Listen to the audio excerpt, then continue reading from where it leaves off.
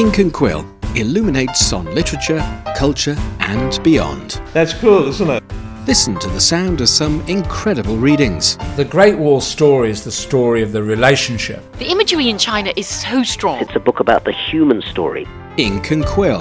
Something provoking. You have to think like a queen. Something thoughtful. History's fantasy, really. Something fun. See some naughty people trying to steal panda cubs. All here on Ink&Quill.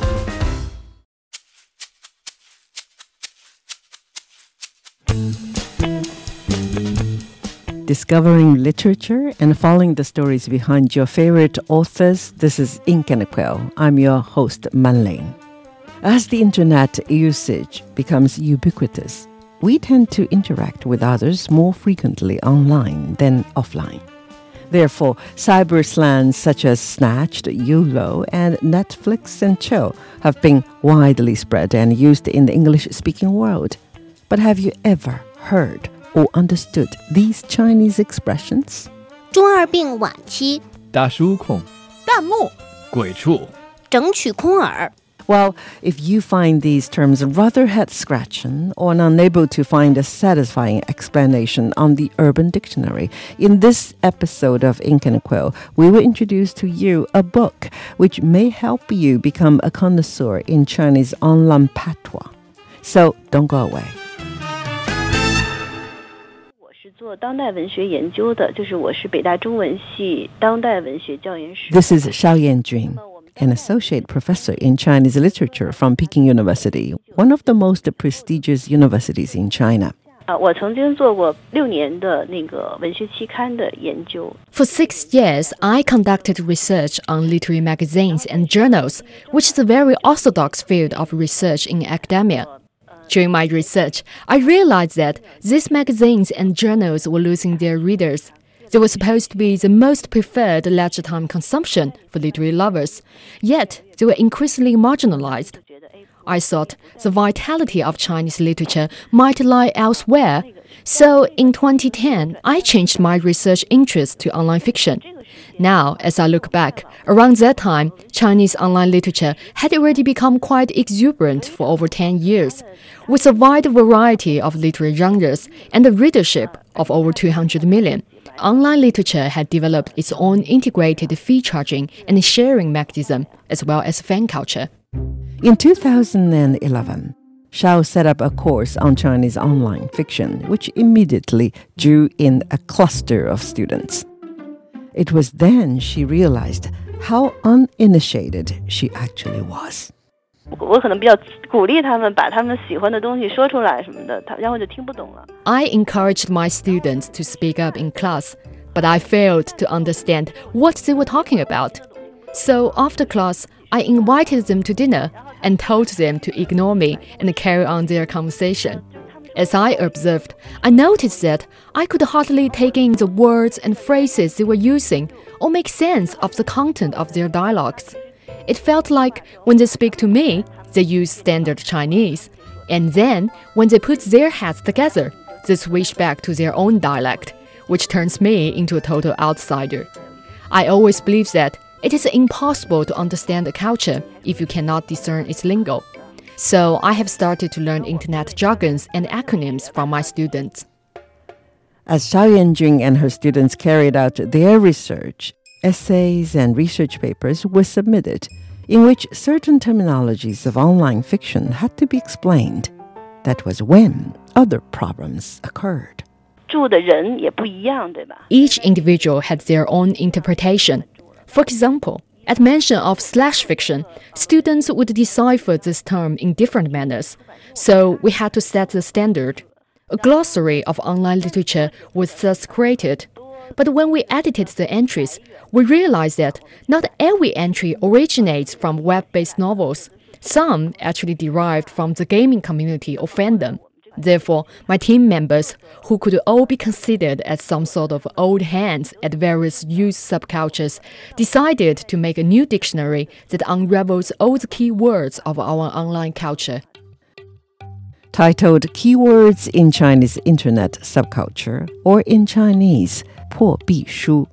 This rather lofty-looking dictionary tries to decode the finely nuanced argos among today's youth and helps its less tech-savvy readers navigate in the ever-promiscuous cyberspace, carefully picking out 245 terms that stem from 6 major categories, such as anime, video games, and internet memes. The book narrates the etymology, evolution, and funny anecdotes of each word in detail. Some words have a very long lifespan. For example, the word 脑洞, which literally means a hole in the brain, usually refers to strange or weird imagination.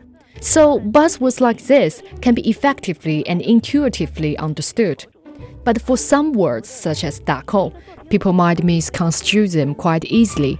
Interpreted literally, 打扣 means making a phone call, but in fact, it is used to express rally support. There are also some terms that enter the mainstream thanks to the rise of certain pop culture. For instance, the word 穿越, or time travel in English, originally represented a subgenre of Chinese online fiction. As time went by, TV dramas with a time travel twist became really popular back in the day, so the term 穿越 was gradually accepted by the general public. Some parlances that are originally exclusive to a small group of people can ultimately invade everyday speech. However, as a myriad of more bewildering and attention-grabbing neologisms comes into being at an astonishing speed, the internet always does what it does best. It obsoletes. Slang terms that are modish at the moment can easily get old in a blink of an eye. So how could Professor Shao ensure that the words she and her students select are up to date? 就是我们选的是关键词呢，就是每一个词呢，它并不仅仅是刚开始的一个流行。The keywords we chose are not just some one-time viral hits. They also represent certain values. These entries bear witness to the history of certain subcultures. In a way, we regard these words as cornerstones for these communities. People may wonder whether these words will be out of touch after a while. We reckon that, as the lingos that lay foundations, only very few of them would gradually retire from the stage. It is highly unlikely that all these words will go out of style. Otherwise, an entire culture will vanish. Even so, to say the least, some other culture will reclaim these words. Compiled entirely by academics, the encyclopedia-like book Keywords in Chinese Internet Subculture is not a primer on internet shorthand, but rather a comprehensive roadmap to explore every hidden nook and cranny of the internet, including some of its seedy side. Flipping through the pages, there are certain slang words and phrases that might appear to be overly audacious, too bawdy, or superbly deviant to the liking of upright defenders of standard Chinese. Some may regard the popularity of these terms as a sign of degradation of the linguistic canons. But the lexicographer Shao Yanjun argues that there's no need to get fraught, since a few salty words will not impair the purity of the Chinese language. 实际上，任何文化系统都是有粗鄙词的。 In fact, every culture system has its own vulgar tongue. Some morbid cross phrases have certain charms, and they could even enrich our culture. Without these sleazy components, a linguistic system will be as insipid as distilled water. Language is not static. That's the reason why people keep revising dictionaries. A language system has never been absolutely stable or pure. It is a mobile, capricious thing that constantly integrates new words and new ideas. But this time, the internet has helped process the large amount of information behind these slangs and helped spread these teen parlances. The integration has been speeding up. The trend has come on so strong that we better adapt to these vernacular changes. But Shao Yanjun also emphasizes that people should not overstate the power of internet slangs. There's no way that those words and phrases will become the lingua franca for all Chinese people. 它不会取代，但是它会变成融合媒介中的主导。 They are not going to replace standard Chinese, but they will become a major subject during the media convergence. The change won't happen overnight. They will infiltrate into our everyday speech quite slowly. The introduction of internet slangs doesn't signal a complete replacement. Instead, it showcases the compatibility of our culture. More than just a dictionary, keywords in Chinese internet subculture not only defines the secret argos of Chinese youth, but also serves as a history book that documents social changes and cultural trajectories. A guide that helps readers avoid internet faux pas and improve web literacy. It has scored 8.4 out of 10 on Douban.com, the Chinese equivalent of Goodreads. In the eyes of the leading compiler Shao Yanjun, this book could come in handy if the older generation wants to keep on track with their children. Cross-generational communication is imperative. To be honest, the culture of today has already become quite youth-driven. The TV and film industries have given great preference to the needs of young audiences, and the internet will become their next main front. Now, young people are still consumers of all those subcultures. They're basically informed by older generations. In the years to come, when this generation wields power, the once marginal subcultures will automatically become mainstream. Whether we like it or not, we're living in a digital age, so updating our slang wardrobe is an assignment that we have to finish.